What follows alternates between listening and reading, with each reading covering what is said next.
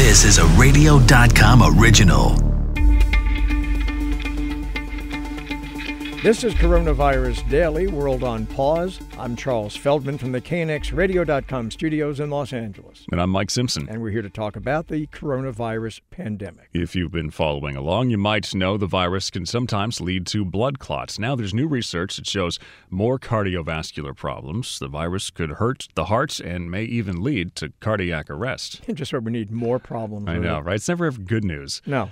There's nothing good about this virus. There's nothing. Pandemics, man, the worst. Yeah. You know, all that extra cleaning, by the way, that you've probably been doing right now to try to avoid the virus, well, you may be able to stop it if you want, and we will explain that. No question the workplace has changed since the pandemic began. We'll look at the changes that might be made permanent. The movie industry, remember that? It's been upended by the pandemic, but will a new unprecedented deal by two industry giants help save it? Baseball back, not for all the professional players, though. Minor leagues have been canceled, which could have a bigger impact than what most fans think it would. Let's get back to the virus's impact on the heart. Dr. Kirk Garrett is an interventionalist cardiologist. So, doctor, does this cause inflammation in the heart? Well, I think it's important to remember first that this is a new organism, and we're still learning a lot about it. But we know now that there are at least three direct means whereby this virus can cause heart injury. The first is simply by inducing this profound biological stress that goes along with having a severe illness with a dense pneumonia, low oxygen levels. And that can put an enormous strain on your heart as well as other body parts. And just that strain alone is enough to cause heart injury. In addition, though, there's this blood clotting problem. We're just starting to learn about how this germ triggers special types of blood clotting in both the veins and the arteries. When that blood clotting is triggered inside heart arteries, a heart attack can ensue, and the heart can be damaged in that way. And then the virus can also attack the heart more directly. The virus can get right into the heart muscle cells themselves and have toxic effects, causing direct injury to the heart muscle. Now, a lot of viruses are known to behave this way, and our body has means of fighting off those viruses that behave in this manner.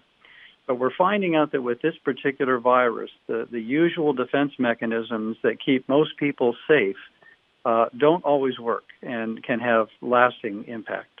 So, not surprising that this is happening, but our bodies are probably so overwhelmed when it is happening that you can't fight it off. And we're learning more as more people, succumb to this, and you can do MRIs, or you can do blood tests, or you can do biopsies, or I guess you can do autopsies and see some of this in people who have died, and they've died from cardiac arrest and not, a lung issue or the virus getting you in some other way. Yes, and some of these mechanisms that I've touched on already seem to act in a special way with this particular virus. For example, the blood clotting problem is really a little different with this virus than most others. We're finding that blood clots can form in unusual ways and, to some degree, in unusual places. It may be that small blood vessels in the heart muscle are being affected by blood clots and causing low-grade injury that may not be as apparent during the acute part of the illness as you might expect, and yet injury has taken place. And that sort of mechanism would explain why someone could recover from an illness, feel pretty well, and then suddenly have a very serious heart problem. Are you also seeing this in what would otherwise be asymptomatic patients? And I guess what I'm getting at is, could we be in a situation where somebody who, for all intents and purposes, didn't know they had COVID, and then they get a heart attack, and then you find out after the fact that part of that was caused by a COVID infection? That's possible. We don't really have enough information about that yet to be sure about it. Of course, the real challenge there is it's awfully hard to study asymptomatic people. We can't identify them very easily. But we do know that with this disease being in the community, that the risk is there. We do know some people can have the disease and can have physiologic impact from the disease without feeling that bad from it. So we have to anticipate that at least some people will be at risk. It kind of would go along with some of the other studies we're seeing of people who are asymptomatic and they get their lungs scanned and they've actually lost some lung capacity, but they didn't realize it. They haven't felt it, but you can see it. Something's going on even if you don't realize that something's going on. That's exactly right. And then, of course, on the other end of the spectrum, we have people who get very sick, truly deathly ill. And we think that much of the trouble in that setting is caused by this so-called cytokine storm, which is really a fancy way of saying your mechanisms for controlling your immune response to this invading germ have gone off the rails. And your body is just burning up, literally burning up with inflammation. And that cytokine storm can be lethal. And if you survive it, there's now evolving information that the injury that this cytokine storm can create in the blood vessels may lead to trouble many years down the road. Now, of course, we don't know this is going to be the case. We haven't had an opportunity to follow people long enough yet. But there is a concern that the kind of injury that is caused in these blood vessels during the illness may very well set people up for late problems. And if that's true, it means we have to have a care plan for managing people going forward. Dr. Kirk Garrett, he's a heart doctor. You might be doing more cleaning than ever before now to try to stop from getting the virus on a door handle or countertop. You probably have seen store workers clean shopping carts after every use. Well, is this hygiene theater, as some are calling it? And it might be pointless. Derek Thompson is a writer at The Atlantic. He wrote a column called Hygiene Theater is a Huge Waste of Time. So, Derek, we're doing all this cleaning, but this spreads mostly through the air, right? The droplets or the aerosols. So don't we do this just to make ourselves feel better? Yeah, it does make us feel better, and that is why we're doing it. And I do think it's important probably to distinguish between sort of individual hygiene and what I call hygiene theater. I think you said that beautifully. Based on the science, this disease spreads through what are called large droplets, which are not actually that large. It means the droplets that come from like sneezing and coughing, or aerosolized droplets, like the spray that comes from a conversation, and those droplets tend to linger into the air and get into our nose and mouth. This disease does not seem to spread nearly as often from surfaces, which are sometimes called fomites. Now, if someone wants to wash their hands a lot in the middle of a plague, I'm definitely not going to tell them don't wash your hands in the middle of a plague. Like, by all means, wash your hands. It's a plague. At the same time, I think you need to have some sense of priority when you're determining how you're going to go about your life and what you're going to focus on. People can only remember so many things at once. And so if they are going to remember three things, I'd prefer that they remember masks, distancing, and move activities outside as much as possible rather than focus so much on surfaces. So that's individuals. When you get to companies, institutions, I do think that sometimes they're wasting scarce resources on like antiseptic weaponry that is sometimes doing absolutely nothing to keep us safe and is sometimes actually putting us in danger, because if you're a restaurant or a gym and you're saying, hey, everyone, come on inside, it's okay because I scrubbed the table, well, you've done nothing to prevent an airborne virus from spreading between people. All Derek, you've done is soap down a table. So yeah.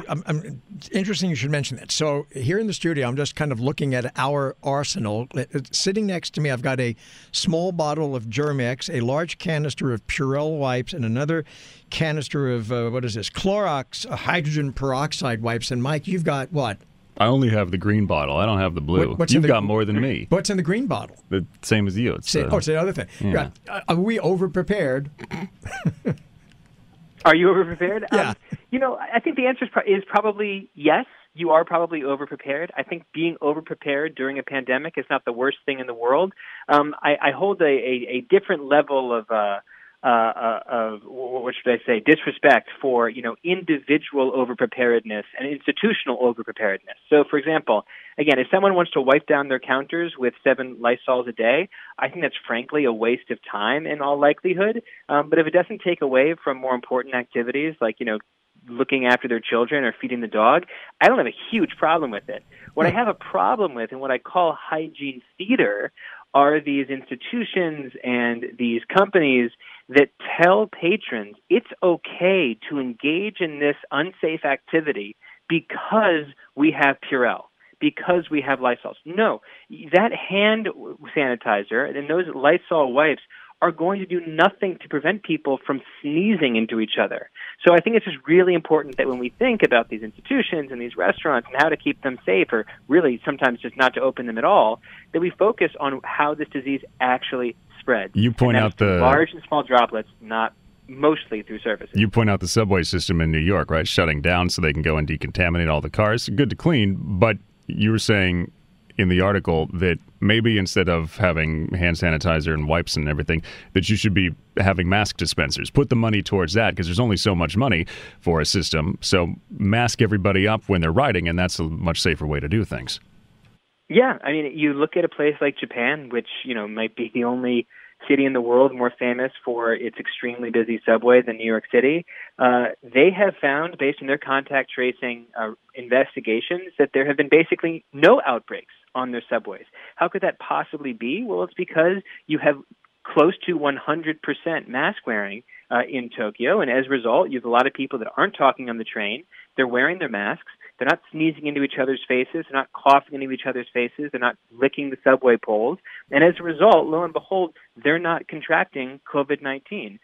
It's very likely that if people in New York do the exact same thing, wear masks, don't talk, don't sneeze, don't cough into people's faces, that you don't need to take the subway offline for 4 or 5 hours a night, deprive thousands of people of public transit just because you want to, spray some, I don't even, what do they even call it, antimicrobial blasts at the poles and the chairs and the walls. And this is just a total waste of $100 million at a time when the subway is running a deficit.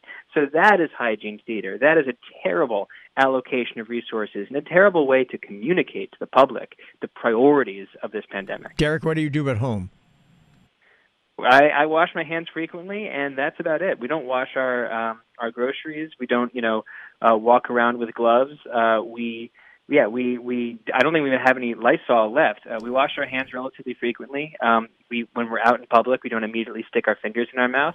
You don't lick anything like the light pole, and we don't go into restaurants. We don't spend any time in indoor spaces, especially those that are unventilated. Even if we have dinner with close friends that are in our isolation bubble or isolation unit, I guess as they're calling it, we have dinner outside with them. So it goes back to what I said at the beginning: masks, distancing, and all the activities that you know and love to do inside, do it outside as much as possible. But when you're in the store and you see a Purell bottle, do you still think maybe I should get one just in case?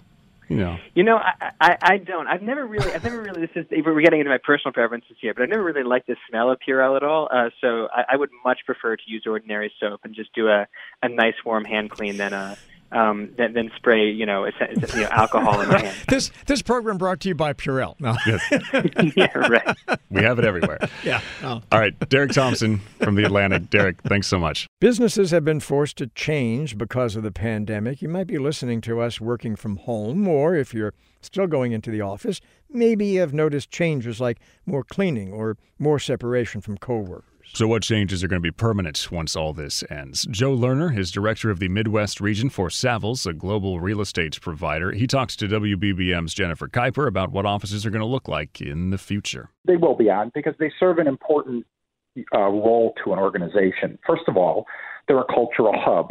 And without the office serving as that hub, you do begin to become just one of the fray. You're just like any other employer. It also is important for peer relationships, which keep people attached to their company, as well as mentorship and training and innovation and collaboration and recruitment and career advancement. So there's still a role for the office within an organization, but it will change due to this work-at-home experiment that has been going better than obviously most companies expected. So when some do head back to the office, some have already, but there will be more, who knows when, what will the layouts look like in offices?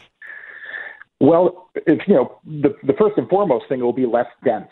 Over the last 10 and 20 years, companies have put more people into the same amount of space, and there's going to be a relaxing of that density clearly. There's going to be more meetings-related space, perhaps a little bit less heads-down related space, because heads-down work can be done at the home or elsewhere outside of the office environment. Clearly less clutter, less paper, less personal effects, a greater focus on health and wellness related things, sanitation stations, and a greater cleaning regimen, certain procedures where you traverse through the office differently than you might have otherwise, perhaps less fresh food and more vending and things of that nature, bag lunches. So there will be changes, but a lot of the function will remain the same, which is getting people together, working, collaborating, innovating, and that role will remain the same, and the layout will reflect ways in which that could be maximized. Do you find that landlords are really helping with this, or is this really the company that's taking the lead on it? It's really both. It's a really strong partnership because everybody really is in this together. If it's just the company and not the landlord, it doesn't work. If it's just the landlord and not the company, it doesn't work because it's a whole system. And landlords are doing a great job. I mean, they've really, changed their cleaning regimen. They've instituted technology within their offices, the buildings to allow for greater fresh air intake and temperature scanning and touchless systems and things of that nature to make that entry point from the street onto, all the way up to the physical office much more seamless, much more safe, and in theory, quicker. AMC Theaters and Universal have cut a deal that will allow the studio's movies to be made available on video on demand after just 17 days of play in theaters. The Hollywood Reporter writes that it shatters the traditional theatrical window that required studios to play their movies on the big screen for nearly 3 months before they can be made available at home. AMC will share in revenue as it tries to recover from its theaters being closed. Elsa Ramo is an entertainment attorney whose clients include New Line Cinema, Imagine Entertainment, the Jim Henson Company, and many more.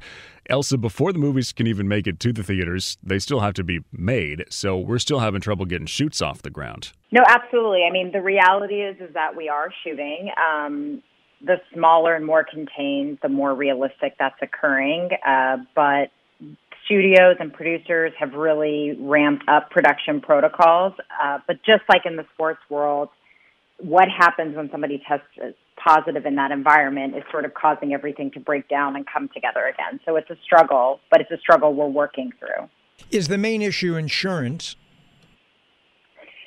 Insurance is still an issue in the sense that you don't have virus coverage. So right now it's just a function of who's going to bear the liability, who's going to hold the bag. And thus far, networks and studios have taken on some of the risk. And in independent productions, some financier is willing to bear that risk of production. But these are, the insurance is not covering the virus right now. For films or TV shows that are shooting, how are they doing it? We saw Tyler Perry talking camp quarantine. He says, I got everybody together. We were testing them every day, and we got this done as quick as possible. Yeah, it's lots of testing. It's funny, a lot of production companies are buying their own tests to administer on set, so the rapid testing that we hear about.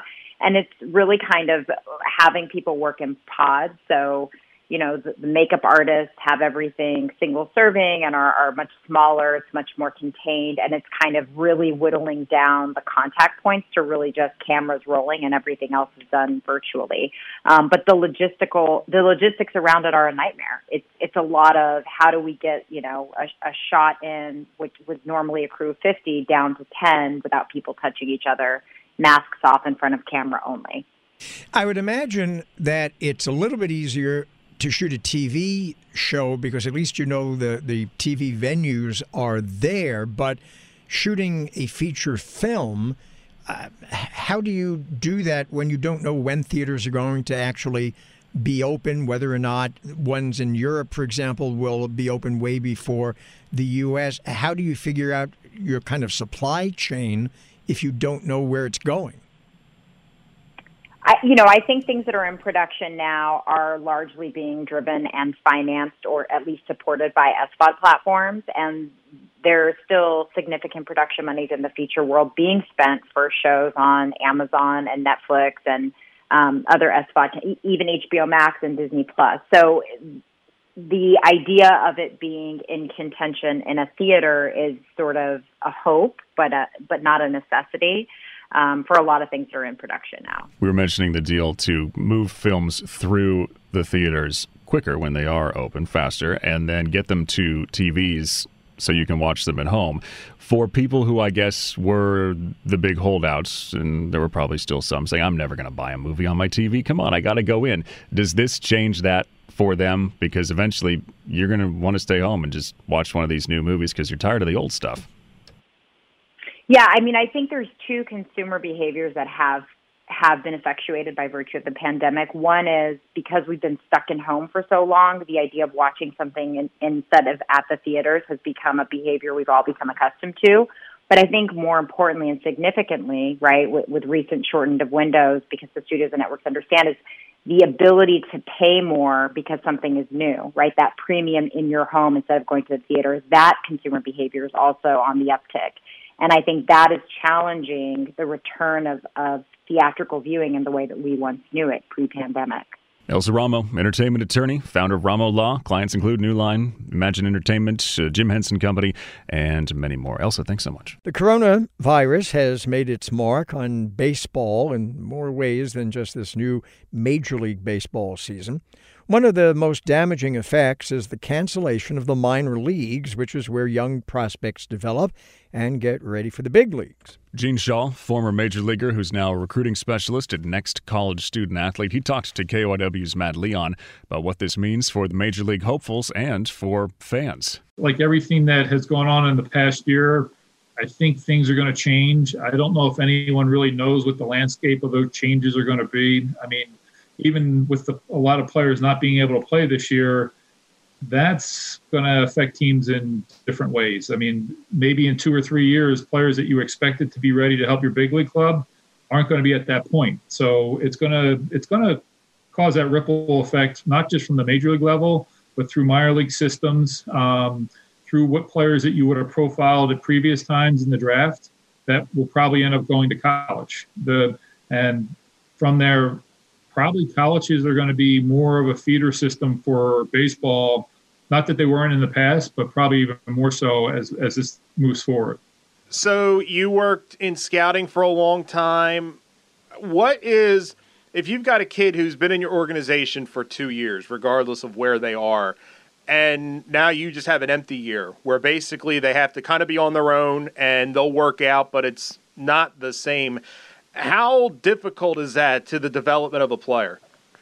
It can be very difficult. I mean, we look at it in the sense of when a player loses a year based on an injury or something that they're not able to really get on that field, that does set their development back, and that's different for each player. Sometimes the older players coming out of college, it won't be as big a setback as it would be for someone younger, maybe coming out of high school, or a Latin American player who needs to get on the field and needs the reps and needs the at-bats and needs the innings.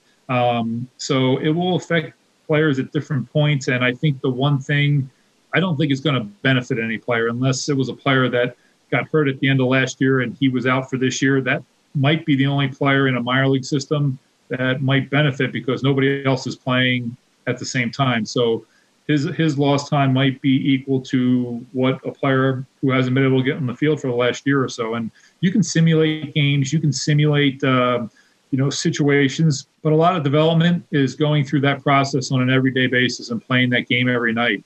And that's what kind of develops the stamina of players, because like in anything else, I don't think anyone really knows how the big league season is going to play out this year in a shortened season of 60 games. It's more of a sprint this year than it's ever been. Whereas in the past, it's a longer season. It's a marathon, we would always say. And preparing players to do that was always something that you were working towards in your minor league system, getting them ready day in and day out to go through what they're going to experience when they get to the major league level. So not having that ability to do that and letting players adjust, it's going to be anyone's guess as to how some of these players react. And I think, unfortunately, we're going to lose some players because of this, whether they decide to go a different direction or their development's going to be hindered to a point where other players are going to pass them, and they're going to have to be decisions made whether or not they stay with the organization or if they go a different direction. Could this hurt, and I don't want to over-dramatize, but between the contraction and now a year with no minor league baseball,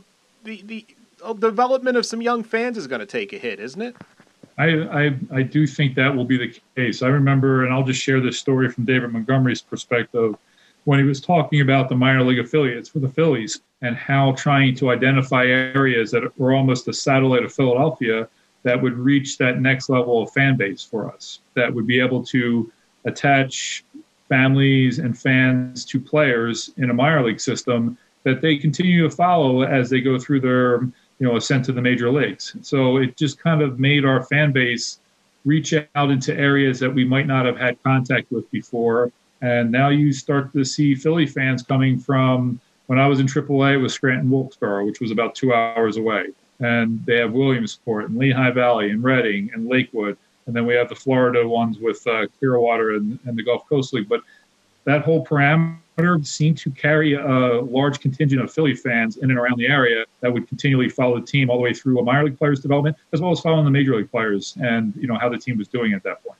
Nurses, doctors, and other hospital workers have a much higher risk of coronavirus exposure than the rest of us since they treat coronavirus patients. It makes sense. But it apparently doesn't mean that they are more susceptible to the virus.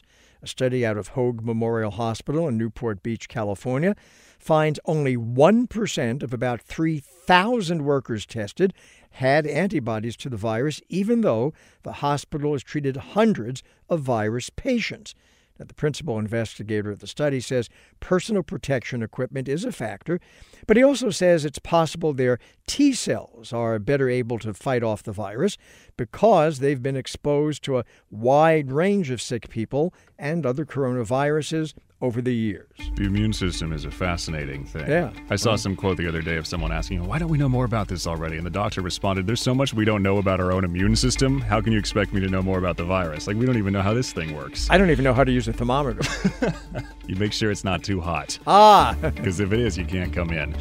Thanks for listening to us on the radio.com app, Apple Podcasts, Google Podcasts, and Stitcher.